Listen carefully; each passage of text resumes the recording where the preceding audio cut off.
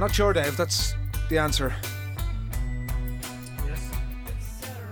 I really don't know what Get the my answer mic is. up there. Yeah. The answer to being the question that I posed to you just before we started recording. Yeah. For the benefit of our listeners. I won't lie to you, I've never really considered it. Is the clicking of fingers something that is genetic? Is the ability to do so genetic? I've never been able to do it. I can't imagine it's genetic.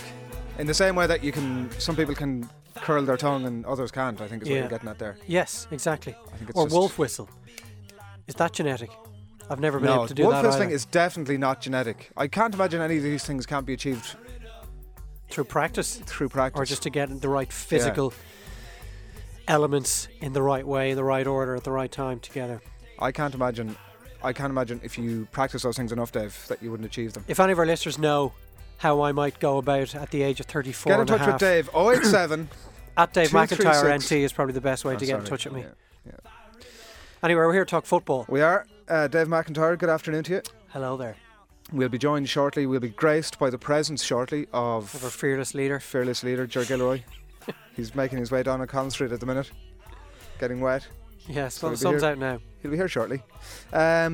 Busy all weekend. Not a huge amount of quality necessarily in terms of fixtures, but obviously. But tune in Sunday afternoon to Off the Ball nonetheless. Yeah, let me get around to that. Chelsea-Everton is the first game Saturday lunchtime. This is probably one of the most interesting fixtures of the weekend. Obviously, Everton lost to Tottenham and to Liverpool. They had a shaky win over Villa in between all those. Yet there are reasons, Dave, to believe that Everton could possibly get something out of this game. There are, but I think the lack of depth of the squad of Roberto Martinez that everyone had been talking about when they were winning all of those games and playing so well and winning at places like Old Trafford, and I think it's starting to manifest itself now because they've only won 2 of their last 6 games, whereas the likes of Liverpool and Tottenham have found a vein of form that has taken them way beyond Everton, and they're just struggling at the moment. They're 5 behind Tottenham at the moment, and they are 8 behind Liverpool, although they do have a game in hand on both of those teams, and now they have to beat a Chelsea team that are flying pretty high at the moment. And I think that it's going to be a difficult one for Everton, to be honest, in this game. I just don't think they have the players. Missing Lukaku, he was absolutely key to them. He's gone, and I just think they're struggling without him because they don't have a decent striker in their entire squad. Let me put the case for an Everton win here. Chelsea lost to City in the Cup. They 1-1 draw at West Brom, 0-0 draw at West Ham at the end of January. All of those from fairly high possession bases as well, 60% against West Brom. Everton did beat Chelsea 1-0 in September as well, which was Jose Mourinho's first game in charge. And the Everton team that are there, unlike a lot of other teams in the Premier League, actually should be starting to settle in together, like the likes of Gareth Barry, James McCarthy. All these things should actually be coming together for Everton. Oh, they would be, but they can't score at the other end. Stephen Naismith has been played up front for a lot of parts of the last 2 games, and they have obviously signed this new guy Lassina Traore, who got his first goal in the FA Cup last weekend. Yeah, it was a good goal, but at the same time he's not Romelu Lukaku, and I think they are struggling now, and I just think they're a bit short at the back as well. Jagielka and Distan have obviously been a brilliant central defensive pairing, but if you saw them play against Liverpool, you'll probably get an idea that maybe they're just not what they were 12, 18 months ago. I just think the Everton effort is starting to run out of puff a little, and I think it was predicted because they don't really have anybody beyond their top 14 players. Once you go beyond them, they're beginning to struggle, and I really can't see them making the Champions League places at this stage. I think Manchester United will probably overtake them, and Everton will ultimately miss out on Europe completely, unless they win the FA Cup, of course. That's a big shout right there, Dave McIntyre. That sounds like something that will be coming back to haunt you a little later on in the Friday Football Podcast. Under Moyes as well, they've been a team that I liked watching, and I love the effort they always gave. Incredible effort. How does Martinez go about approaching this one? Traore seems to be a little bit more of that sort of Lukaku out and out striker sort of role. Obviously the other options, De La Feu or Morales. Does he opt to put that guy who's more attack minded, start with that guy who's more attack minded, or actually look to a couple of the other players who might be a little bit more keen to help out in defence? And obviously the idea behind starting Traore will be that you catch Chelsea on the counter. Yeah, I don't know is the answer. Whether you put someone like Morales up there alongside Traore as close to him as possible and give Terry and Cahill something to worry about. Terry and Cahill have actually been brilliant this season. Arguably the best central defensive pairing in the Premier League. Best defence, so statistically. I'm not sure how I would have thought that would have been central defensive pair that were a little lacking in pace, but they haven't proved that. And Terry's seemed to be given a new lease of life under Jose Mourinho, when it did seem last season and the season before that his Chelsea career was starting to peter out. Cahill's been one of the best defenders in the Premier League this season. Yeah, but and that's will the probably reason start that for Terry's England in been the so World good, Cup. isn't it? Well, he's like, that's giving too much of the credit to Cahill, who's played extremely well. I don't think that's overly fair on John Terry. I've never been a guy who is comfortable praising Terry for any reason. I think he's an absolute whatever, so-and-so. But feel free to use whatever sort of language you want. He's defended brilliantly this season. A lot of it is down to the comfort that he feels when he's beside Cahill, but I do think Terry deserves a lot of the credit himself. The other thing which will have a huge say on this game this weekend, Duncan Ferguson has become first-team coach at Everton. I wasn't even aware that he was. This was a path. He seems like an incredibly unlikely character to choose this particular path in life. He was under 18s coach with Everton and has now been promoted to work alongside Martinez. Seems just a very unlikely situation. Martinez has obviously seen something in him since he arrived at Goodison Park. What that is, I'm not sure. We all have fond memories, I think, of Duncan Ferguson. He left you feeling that you'd seen something. Rarely did you watch him play a Premier League game, whether it was for Rangers up in Scotland, whether it was for Newcastle United or Everton, and felt that he shortchanged you in any way. He either scored a rocket, a bullet header, brilliant volley, or he broke someone's jaw. Either way, he was an entertainer. So we'll see what he's like on the sideline. Despite making the case for Everton, I do feel this is going to be a Chelsea win. By the way, we really must get around to keeping track on what way we're predicting these games. Okay. Otherwise, we're just kind of shouting in the well. I think we just need to get into some sort of that to format. Yeah, i.e., you don't really want to get involved in doing any more work. Is kind of what. Well, we did this last season, and I finished bottom of the table, I think. Well, that seems like a decent enough reason for me to get back into this. Yeah, I do think Chelsea are going to win this. Probably not a huge amount of goals in it, maybe 2-1, something in that direction. But fancy Chelsea here. Yeah, me too. Home win. That's the 12:45 start on Saturday. Then let's look at some of the 3 o'clock games. Arsenal against Sunderland to begin with, and it would seem outrageous, Dave, to suggest that Sunderland could possibly win at Arsenal. Yet, a bit like Everton, there are reasons to suggest that Arsenal they're probably meeting them for a start at the best possible time. In what way? In that Arsenal have been beaten by Bayern. It looks as if Kieran Gibbs is a doubt. Sunderland have only played once in the last 2 weeks. The City game was postponed, so a lot of players are pretty refreshed. And Arsenal just had a look about them during the week of a team, Mesut Ozil particularly, and I know it's been talked about quite a bit, just a player and a team who, after they missed that penalty, you just felt looking at them, this is only going to go one way. Well, I would agree with you on all of those things. I do think that Sunderland are a side that are just playing with real confidence that's been instilled in them by Gus Boyd at the moment. They've won 3 of their last 6 Premier League games, and they've also advanced to the quarterfinals of the FA Cup. And they're, of course, waiting on a trip to Wembley where they're going to take on City in the League Cup final. It's all rosy for them at the moment. And despite that, they're still in the bottom 3. So every point is so desperately needed by them. Giroud is another issue for Arsenal. Obviously, he's had his issues off the field over the last 3 weeks.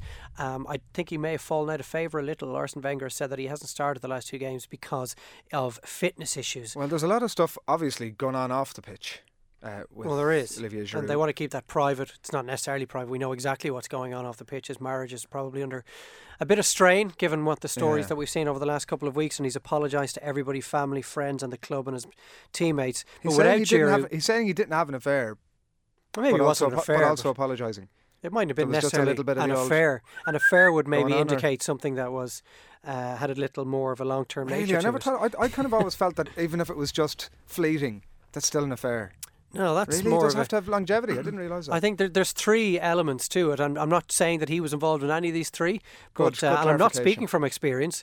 But I would have thought you could break it down into 3 categories: one night stand, fling, affair. Right. All time related. All time related.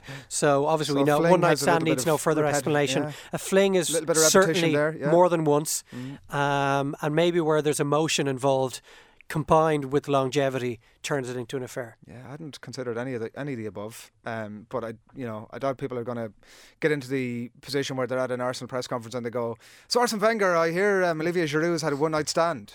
And he'd say, "No, it was a fling." In a Limerick accent. But yes, as you rightly clarified, this is not to insinuate that I'm not sure what he was up to. Any of those sort of things. This is more of a general conversation. But we we've been hearing all season how he was their only real option up front. Sonogo started against Bayern Munich. Don't really understand why Lucas Podolski wasn't given more time on the pitch against the European champions, to be honest. It's hard to know what to make of Sonogo as well. He's broadly fairly well received after that game the other night. Showed a lot of immaturity, which is perfectly fair because the guy is 22 years of age, and was that his first? Was it? I don't know. Certainly his first Champions League start. Yeah. Look, they're really short up front. We knew this was going to happen when they didn't sign a striker in January, and they're probably going to pay for that. I don't know if it's going to be enough for Sunderland to beat them, but I do think Sunderland are eminently capable of giving Arsenal a really uncomfortable afternoon. Rooney at United, Hazard at Chelsea, and I kind of wonder, in terms of speaking about Mesut Ozil, we are joined, I must point out now, by Ger Adrian. Afternoon, Ger. Very nice of you to join us. Traffic is hell. What can I say? The aforementioned fearless leader has now joined us. We're in the. What other shit were you saying about me? We've just got over a discussion about what constitutes one night stand versus a fling versus an affair, and yeah. So they might have just been cuddling because they were having an affair. Is that the... Well, no, I wasn't necessarily insinuating that he was involved in any of those three things, but he said he wasn't having an affair, and I'm just saying it's all time related, it's all chronological. We know what a one night stand is, obviously for the benefit of listeners. I'm explaining the same thing twice now. He said he didn't commit adultery, which is different from not having an affair. I would have thought committing an adultery was the essence of having an affair. No. So you... Well, you do something you shouldn't have done. You think it's impossible to have an emotional relationship that would also constitute having an affair? You think you've got to be banging, basically, for it to... Yeah, well, I'm sure... To be adultery. So you're saying if there's some sort of emotional meeting of minds, that's actually committing adultery? I'm saying that there's a possibility about that, yeah. I think that, I think that you'll find that when Uma Thurman in Pulp Fiction has the foot rub, that Marcellus is well within his rights to say, you're an adulteress.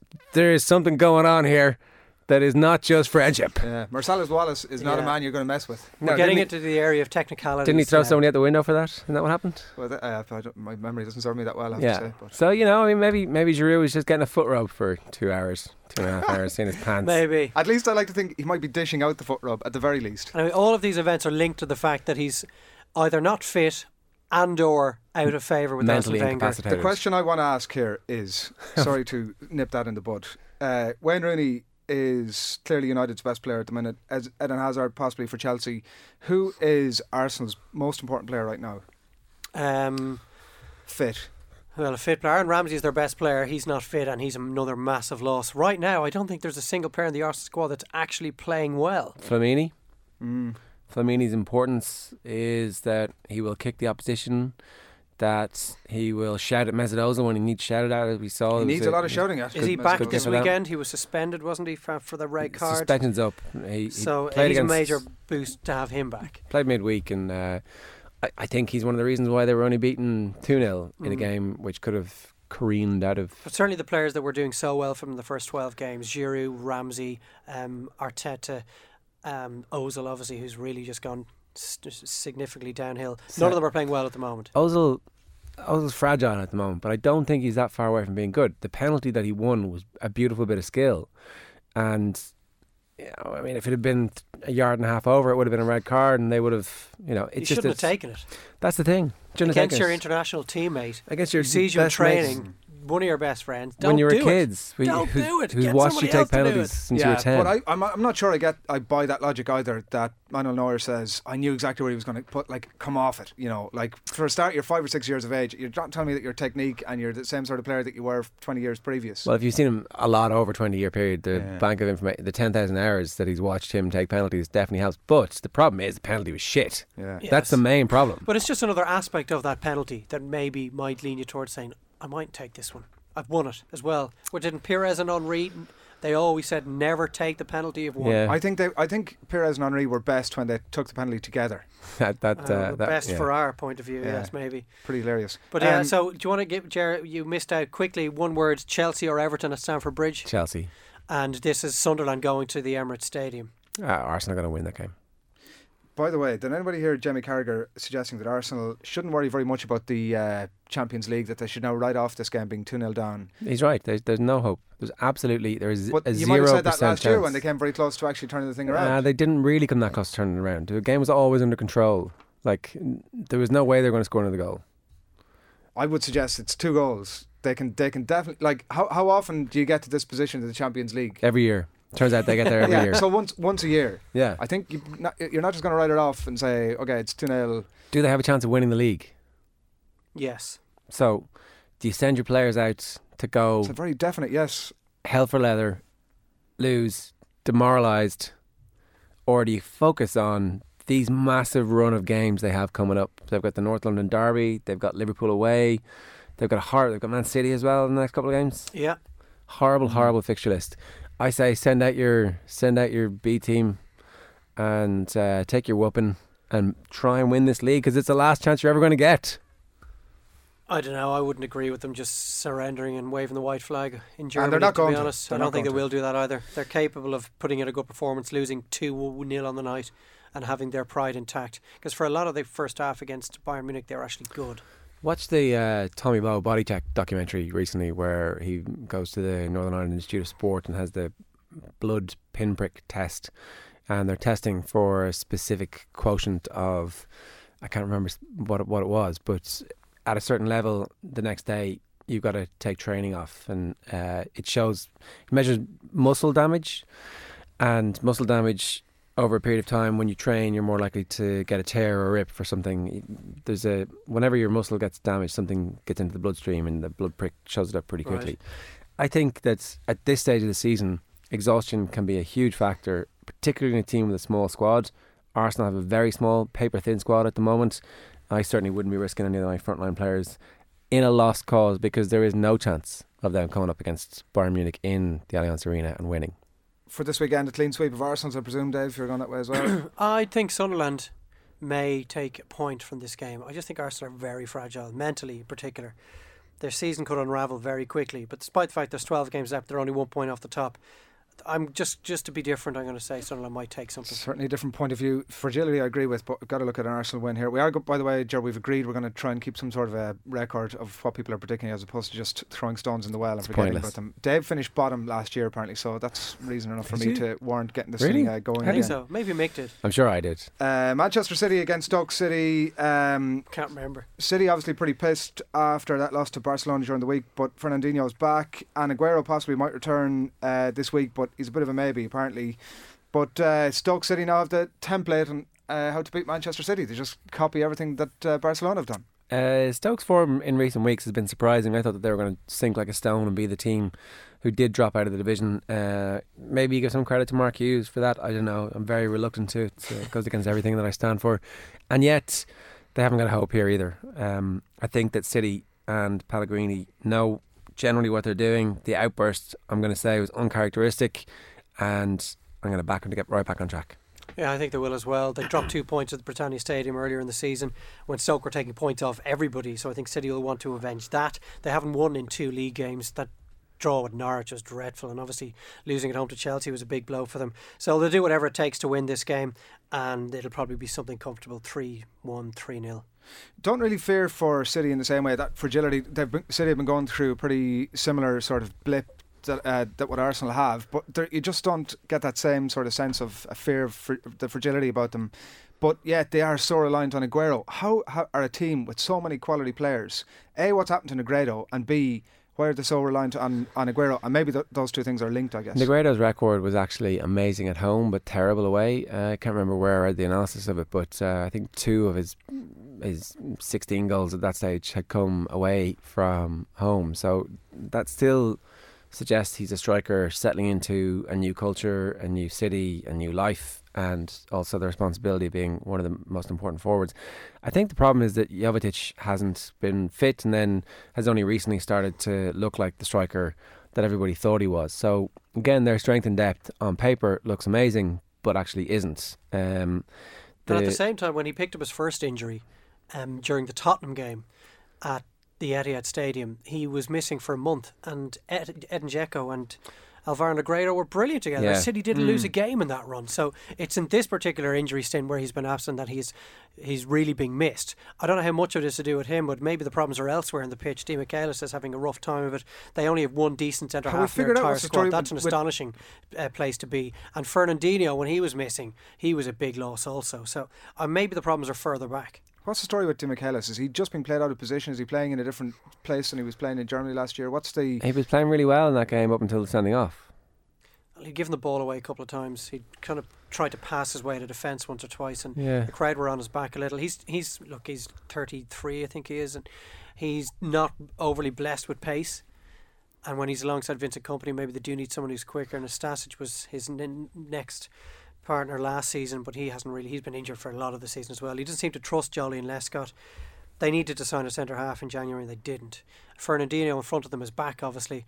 I don't think it's going to have any relevance for this weekend. It might do for the rest of the season though. Fernandinho's brilliant, and actually when you take a player like Fernandinho out and Aguero out, suddenly you're talking about possibly their two best players, and no team really can do without their two best players. You're talking about taking Messi and Xavi out. You can have all the money in the world, but if you lose your two brilliant, outstanding world-class players, you're obviously going to suffer. Yeah, well, particularly against some of the quality of the opposition, obviously, that they've been playing. I want to move it on a little bit if we can.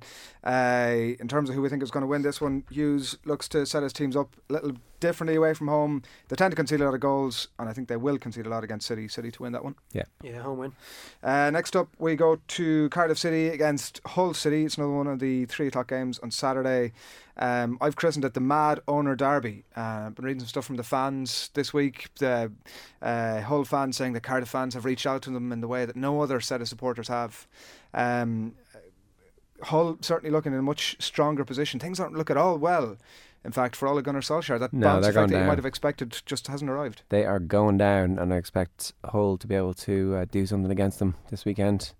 I mean, backing Hull away from home is probably one of the stupidest things I've ever committed to the airwaves, but at the same time, Cardiff weren't actually that bad against Villa in the first half. It was just in the second half the goalkeeper pulled off this miraculous gravity-defying save. And if they'd lost that, I think that would have been the end of it for them. But I think it's just a stay of execution, and I think Hull at the moment look to have a bit about them. So, well, between them, over the last 12 Premier League games, they've won twice. They're both really in rank form.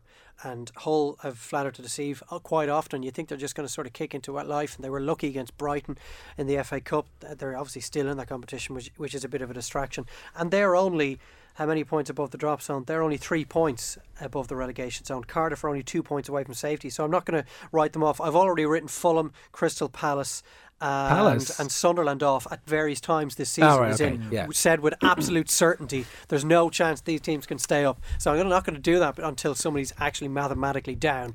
I do think Fulham are screwed, but I think Cardiff, they're still in it because there's only 2 points between them and fourth bottom, but they're playing so badly at the moment. They were dreadful against Swansea, a Swansea team that are going absolutely nowhere. So for that reason I think they're really going to struggle, but I think they're good enough to get something against Hull. So I'm going to go with a 1-1 draw. It was 1-1 at the KC in September, Dave, so that's pretty brave out of you. Nice balance to it. In terms of Shane Long, what he offers for Hull City, it seems to have been a bit of a masterstroke from Steve Bruce, because he's taken a bit of a gamble, obviously bringing 2 players in who've never worked together before, and particularly in the case of Jelavic, somebody who hadn't been in particularly good form. But both of them seem to be absolutely flying it. Just to talk about Shane Long, and I think he will be the main reason that Hull will survive, because a lot of the teams in Hull's vicinity and a lot of them below them don't have an outlet like Shane Long. Yeah, and like Jelavic missed a lot of chances before he scored, but he did score, so the signing has worked. You can't really complain about it if he scores more goals at this point. Certainly it's a better strike force than the Danny Graham and whoever else it was that they had. Well, if they stay up, it's worked. But at the same time, if Cardiff win this game, they're only 2 points behind Hull. They're at home. If they go down, they have 2 strikers who will score a lot of goals in the Championship as well. On massive Premier League wages. Yeah, which you get your parachute payments and a whole squad a whole club that were already in dire financial straits before they got promotion. The general sense I'm getting here is a Hull win. I'm going to go... for a draw. Dave went with a draw. I'm going to go to a draw. Ger? Hull win. Next up, West Brom against Fulham. Just kind of bizarre stuff again at Fulham this week. Nearly a week had passed before it was eventually confirmed that the former manager was in fact the former manager, and Felix Magath arrives and says, I'm going to continue the ways that I've had at previous clubs, and I'm going to train this team, train them bloody hard, and we are going to stay up. I find that hard to see. Yeah. He's still got the same bunch of players. Palace had no chance, and Tony Pulis organised them, and it turns out that at the bottom of the table, a bit of organisation and perhaps intelligent didacticism works. I'm going to reserve judgment on Felix Magath. I don't think West Brom are in particularly good shape at the moment. I'm still not convinced by their new manager, so I think this one could easily be a 0-0 draw. Yeah, the noise is emanating from the Hawthorns are that they don't really believe what their manager is telling them, particularly this extremely high line with an ageing defence and two guys at the heart of the defence that really are devoid of pace, particularly the Uruguayan defender Diego Lugano, who is and Jonas Olsson, who's 34 now, and I don't think either of them can play close to the edge of the centre circle. Just need to stick the ball over the top and they're gone. So that they certainly want to be playing and defending closer to the edge of their own penalty area. From a West Brom point of view, all that's keeping them out of the bottom three at the moment is goal difference. Fulham, maybe they will get the managerial kick that you mentioned in terms of Solskjaer and Cardiff. I don't know if they will. It's their third manager in what? When was Yall sacked? It's the third manager October. this season. Yeah. It's the third manager in the last 4 months. It's a chaotic state of affairs. They've used 34 players this season. They don't have any good footballers either. Cassimi's It's a major not bad. problem. Who? Cassimi's not bad. He wouldn't get into many teams though. I don't know where the goals are going to come from either. Like certainly their performances against Manchester United and Liverpool were major surprises. Then maybe they'll gain a lot of confidence from those two. But they haven't won in the last 6 Premier League games. It's obviously relegation form against West Brom. Where's this game on, Adrian? This is the Hawthorns. No, just because they're at home, I think they'll edge it. Though they've major issues as well. Transfer window is an unmitigated disaster for West Brom. Yeah. They've nobody up front. Nobody. I don't know what they're going to do to get where they're going to get the goals to stay up. In terms of that Magath approach, and he says that he's going to bring the players in and he's going to whip them into shape, I was just looking at the team and the age profile of Fulham. Sidwell, Heitinga, Parker, Hangle and Duff, Rees, Arether, all over 30 years of age. Kieran Richardson, almost 30 years of age. Yeah, they're It doesn't old. strike me as a bunch of players that you need to whip around the paddock. No, some of them are actually over 35 as well. It's not a young bunch of players, but then they're very experienced. They've got thousands of hours But of playing. that's what should keep them up, not like whipping them into shape. Yeah, I would suggest that running these boys into the ground is not going to work. But maybe he doesn't. Maybe that's a euphemism for actually telling them where to stand and how to defend as a group. You know, like working them hard doesn't necessarily mean doing laps. The torture, he's called. Yeah. Well, maybe he does. Maybe they do a lot of laps. And actually, who knows? Maybe they didn't do enough running and they haven't got their fitness levels at the right points.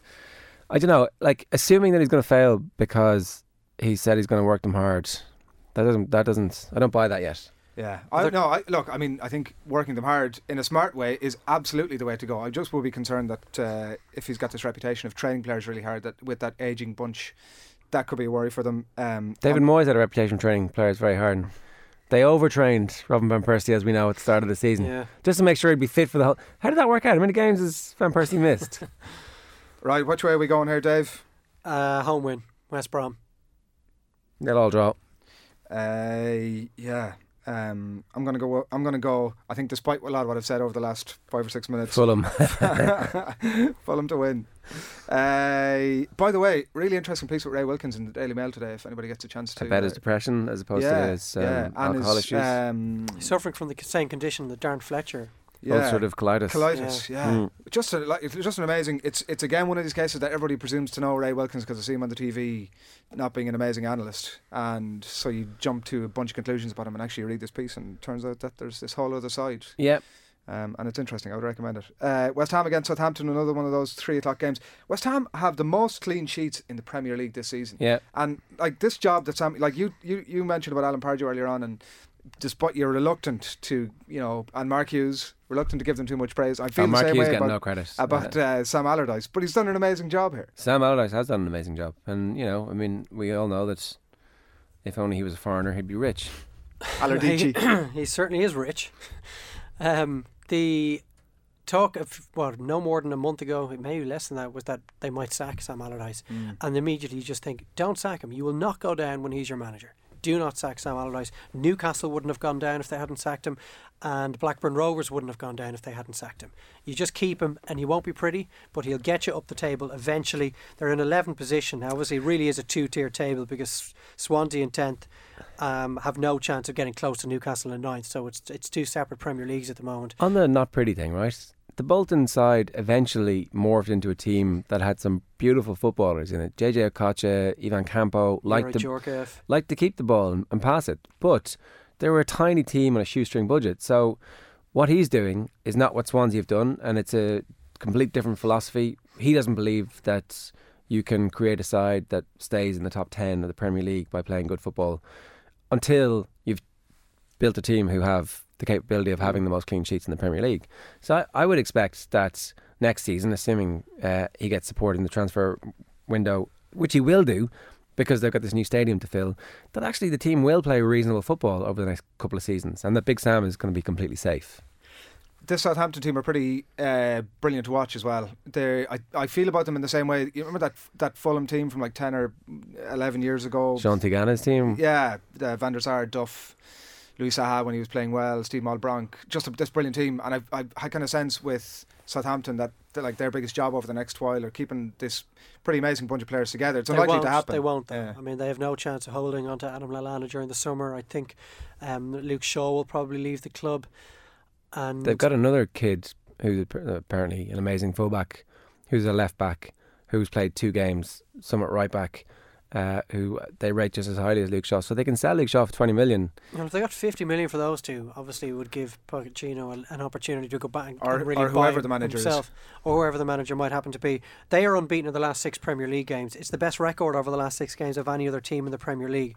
I don't care for them anymore with the way they took and treated their FA Cup 5th round tie. I think it was an absolute joke. A team that will never win anything, a team that have no chance of going down, no chance of breaking into the European places.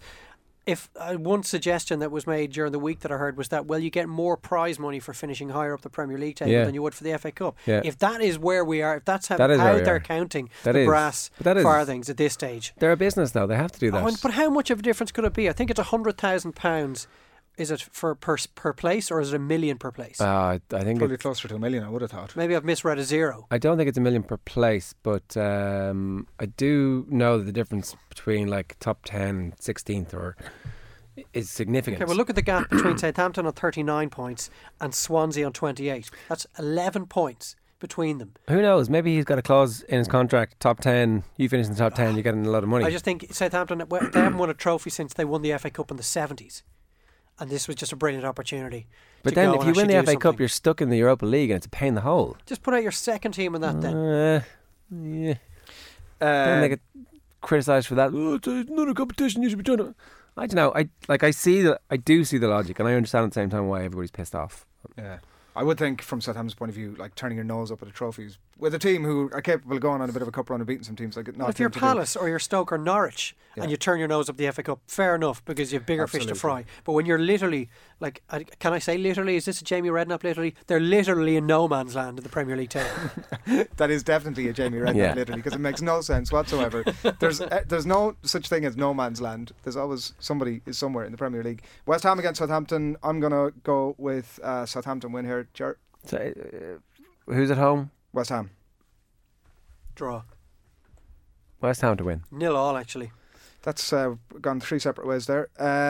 Crystal Palace against Manchester United is the late game on Saturday, and it's hard to find 2 managers whose reputations here have taken such opposing trajectories from the start of the season. Tony Pulis was doing analysis in the Setanta Ireland studios at the start of the season, and David Moyes had just taken over ownership of arguably the biggest club in the world. And well, I think it's probably unfair to say that big things were expected. Well, they were, yeah. Better things were expected. Better things were expected. What we're seeing. Richard Sadlier did an interesting piece in the Sunday Independent at the weekend, and he talks about Moyes not being the inevitable bad run of a manager who'd followed Alex Ferguson, but that the football and results were of a man who's out of his depth. Agreed? Yeah, I mean, he's clearly out of his depth. This has been a disaster. Everything he's done has been wrong. Out of his depth so much that he needs to be sacked was the point that Richard Sadlier was making. Yeah. He won't be though.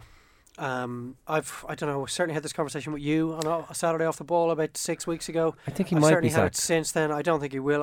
I think he'd need to lose all of his games between now and the end of the season to be sacked. He'd have to go out to Olympiacos, and he'd have to pretty much just stink the joint out for the remainder of the Premier League He fixtures. may well go out to Olympiacos. We're I at a point understand now where that's that a very was another realistic. thing that was brought up that day, because we were talking about, well, if they get to the semi-finals of the Champions League, and I was like, hang on here.